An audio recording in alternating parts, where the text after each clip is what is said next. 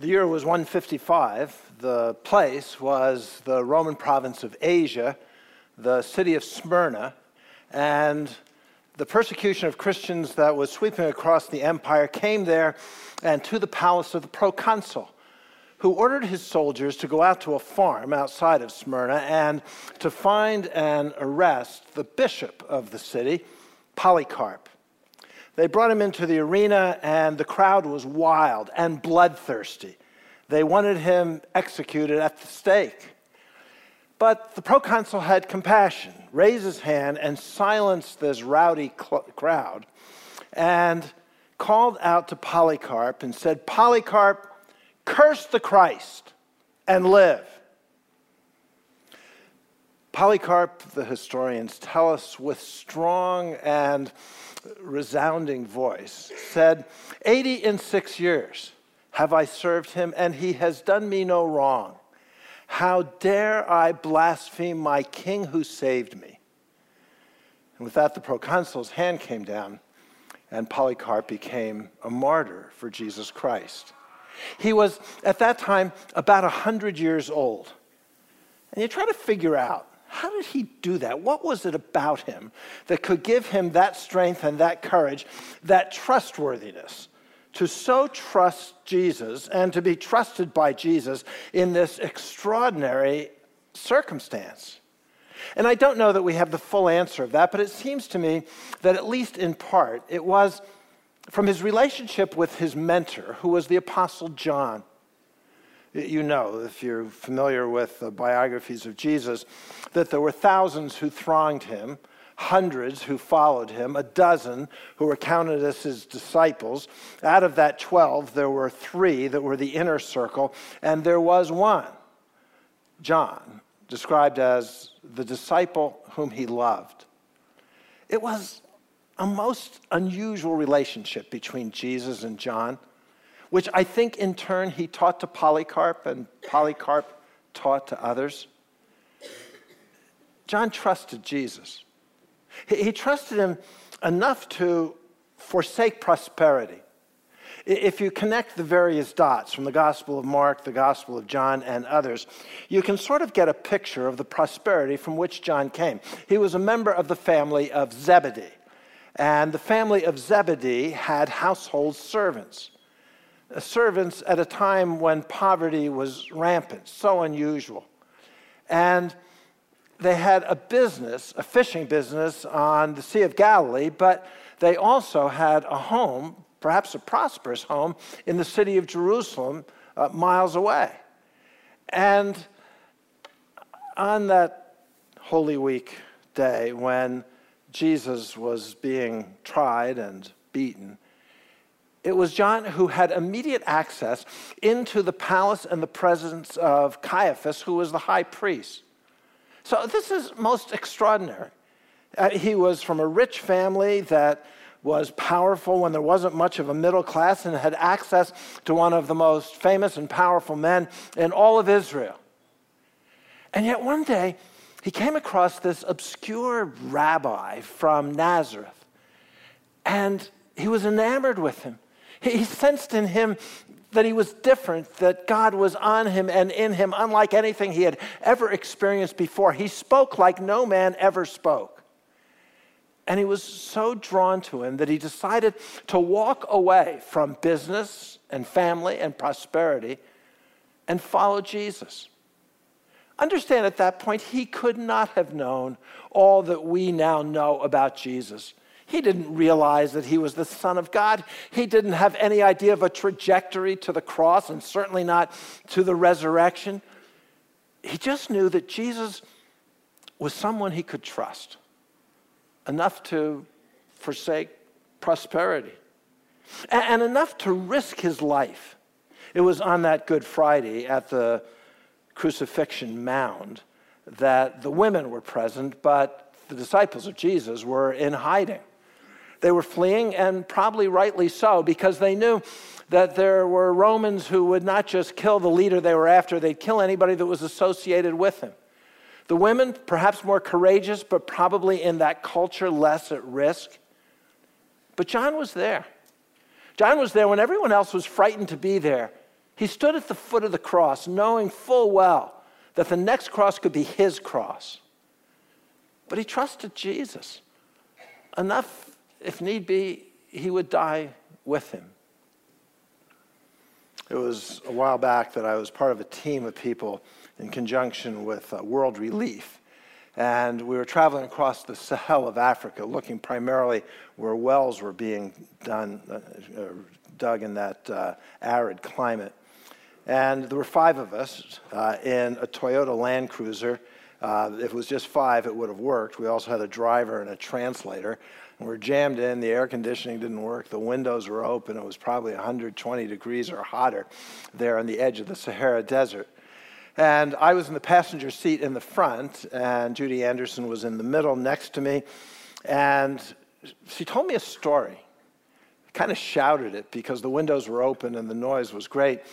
She told me that when she was a little girl, the daughter of covenant missionaries in the old Belgian Congo, that she had been taken by her parents to a very large celebration of Christians, thousands and thousands of Christians who were there, and they were celebrating the 100th anniversary of the coming of Christianity to that part of the Congo. She said it was, in typical African fashion, a very long day with lots of food and festivities, with music and speeches, and the day was about to conclude when an elderly man insisted that he had to speak to the crowd. And he said that he knew something that no one else knew, and that if he didn't tell it, the information would die with him. So he had to say. And what he told was that 100+ years earlier, when missionaries had first come to that area, his people didn't know what to make of them, didn't know about this book, and had never heard of Jesus or his gospel. And they just didn't know whether to believe or not believe. And so the leaders got together and they came up with a scheme. And the scheme was that they would slowly, one by one, poison the missionaries and their families and watch how they died. And they would make the judgment of the credibility of their message on the basis of how they dealt with the deaths of their own. I tried to imagine what that was like. I don't know the details, but I imagine that perhaps first it was a child who got sick, and no matter what they did, the child didn't get better until one horrible day she died. And they buried her and thought that was one of the tragedies of missionary service. But then 6 months or whatever later, the father in another one of those missionary families, he got sick. And nothing in their books seemed to cover it, and eventually he too died. And then the wife in the first family. And one by one, this new little cemetery began to fill up. I've wondered if they tried to go back home, if they tried to trek through the Congo and back to a boat and go back to where they had come from, where it was safe and where there was relatively modern medicine and where their lives and their children, their little children, could be saved. But they didn't. They stayed. They trusted Jesus. And they all died. And this old man said, when we saw how they died, we decided to believe in their Jesus. They trusted Jesus for something that they never saw. They didn't know where this was going to go. They didn't know that a century later there would be thousands of people that were there committed to Jesus Christ because of the way they dealt with a difficulty that they didn't even understand. They were like John. They trusted Jesus enough to risk and to give their lives. John trusted Jesus enough to remain anonymous. You know, there are 4 New Testament Gospels, Matthew, Mark, Luke, and John. We call it, and our Bibles actually say that, the Gospel according to St. John. It's printed in bigger than regular font at the top of John chapter 1 in most Bibles. But you know, that's not part of John's Gospel. That's an editor's edition. John never wrote that. So you can read the 21 chapters of the Gospel of John, and you will never find his name in there once. He never uses his own name. He refers to himself as the other disciple. He calls himself the disciple whom Jesus loved. You see, he trusted Jesus that if his name would be forgotten and lost in obscurity, that was Jesus' decision to make, not his. He wasn't going to promote himself. He wasn't going to put his name in the front or on the cover. And if Jesus, I can't think that he imagined it, if Jesus would decide instead that cathedrals in cities across the world and probably millions of moms and dads would choose to name their cathedrals and cities and sons after John. That was Jesus' decision to make. He trusted Jesus enough to forsake prosperity, enough to risk his life, enough to stay anonymous. But you've kind of heard all of this before. Of course, that's what a Christian's supposed to do.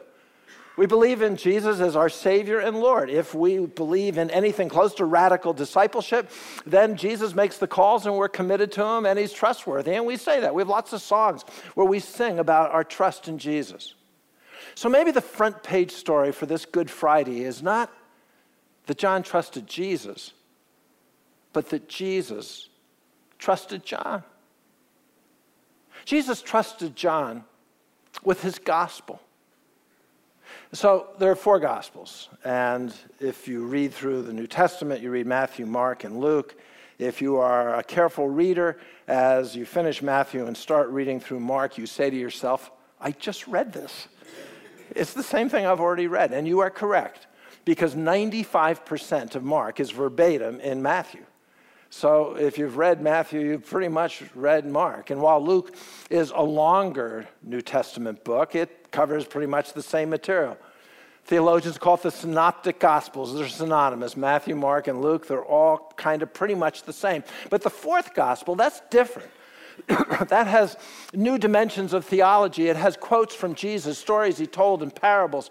It has miracles he performed, and none of which are reported in Matthew, Mark, and Luke. So Jesus had more of his gospel story to be told, but who could he trust to write it? There's an interesting couple of lines near the end of John's gospel that says that all of the things that Jesus did, if they were written down, the world itself could not contain the books. So who could Jesus trust to pick some miracles but never tell anybody about the other miracles? To report on some sermons but leave out others, to make quotes but not all of the quotes, to take trillions of words in all of the books that could fill the world, and out of them narrow it down to 21 chapters. Someone who was trustworthy, who would get it right, who knew what he was doing, someone who was an eyewitness, who was there. He knew he could trust John. And it's because John was trustworthy that we can quote that God so loved the world that he gave his one and only Son, that whoever believes in him should not perish but have everlasting life. Jesus trusted John with his gospel and with his love. It is indeed, if you think about it, an extraordinary thing that Jesus, who loves everybody, has one disciple who is described as the disciple whom Jesus loved.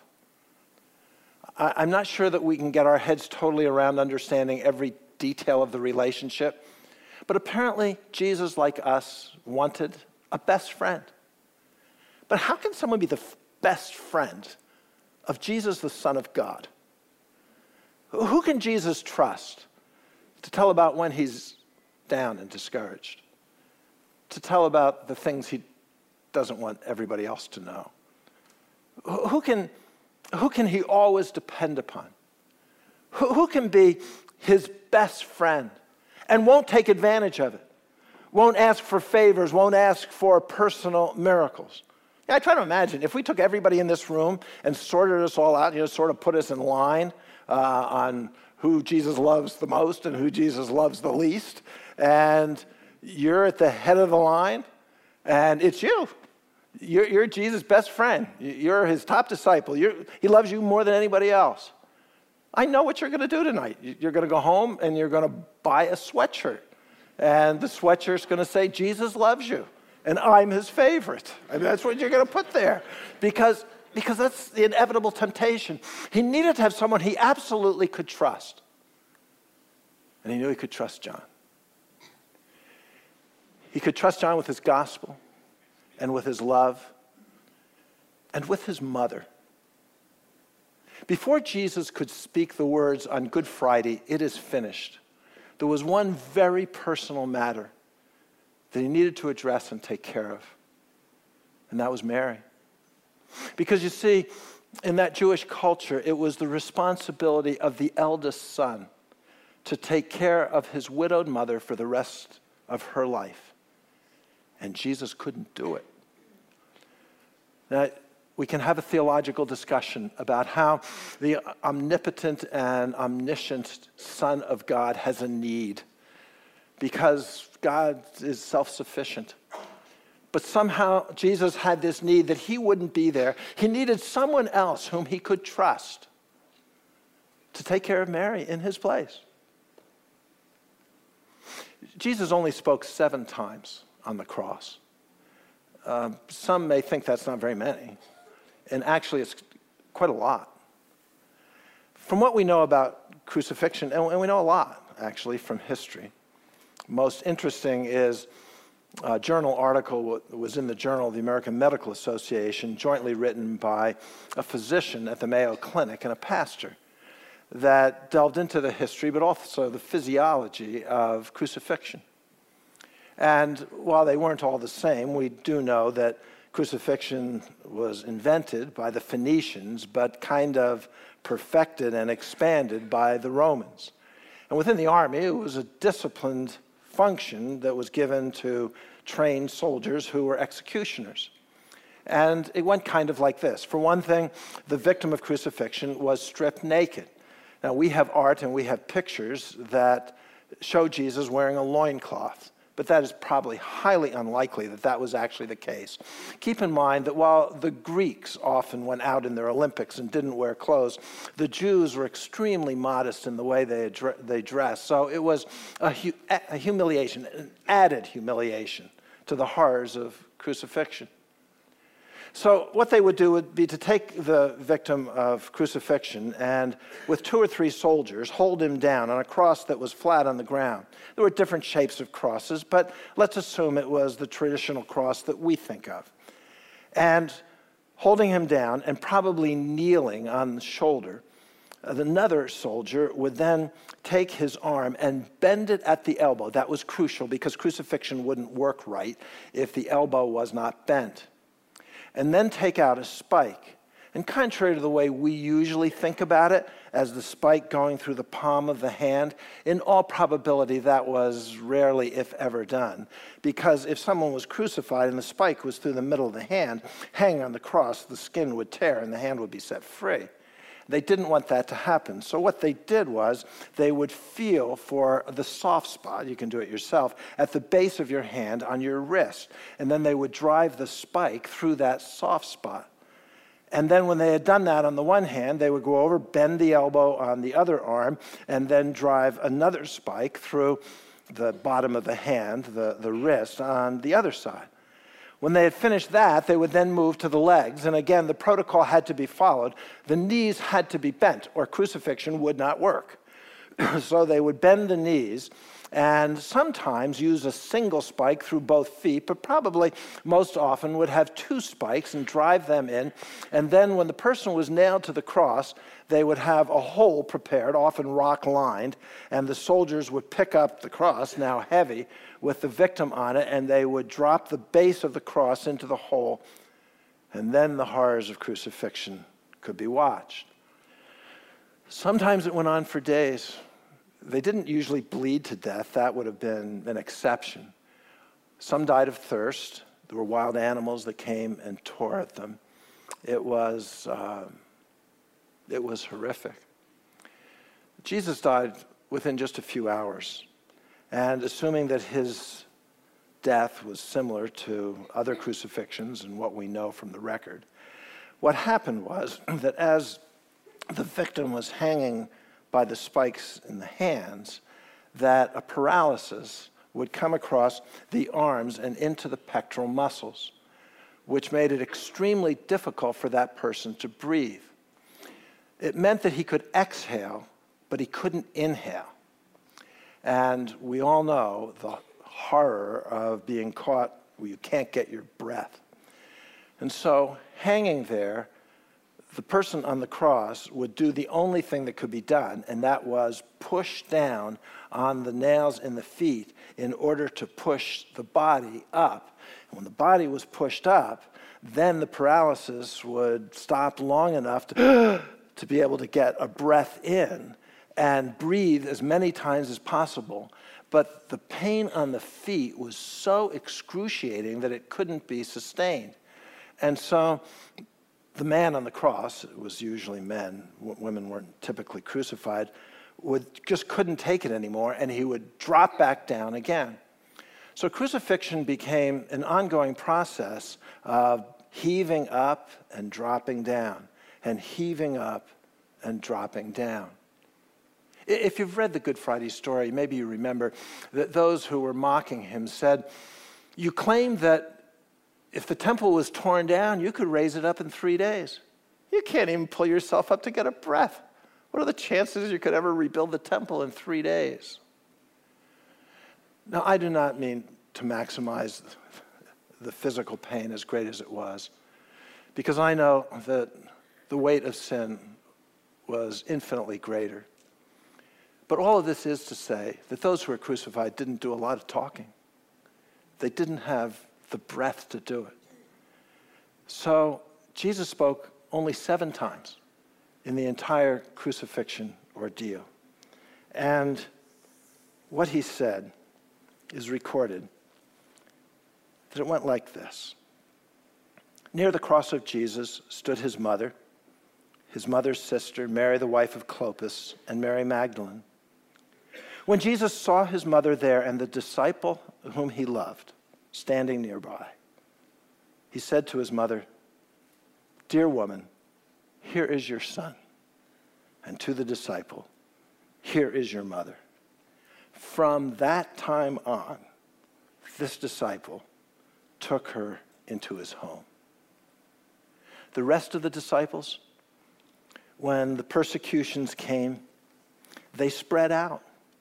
They went all over the place. Peter went to Rome. Thomas went to India. Others went into Africa and into other parts of Europe and into Anatolia, the modern-day country of Turkey. They spread the gospel, but one didn't go. Only one. And that was John. John stayed behind in Jerusalem for the rest of Mary's life because Jesus trusted him to take care of his mother. John trusted Jesus. Jesus trusted John. If you've long been around church, if you've read the Bible, maybe you've thought about or been asked 10,000 times, do you trust Jesus? And I hope 10,000 times you said, I do. I trust Jesus. For my salvation, for eternal life, for anything and everything, I trust Jesus. But let this Good Friday be the time when the question is asked, does Jesus trust you? You see, Jesus needs people who will be faithful to him and his gospel in every walk of life, in every circumstance. Some are seemingly easy and others are painfully difficult.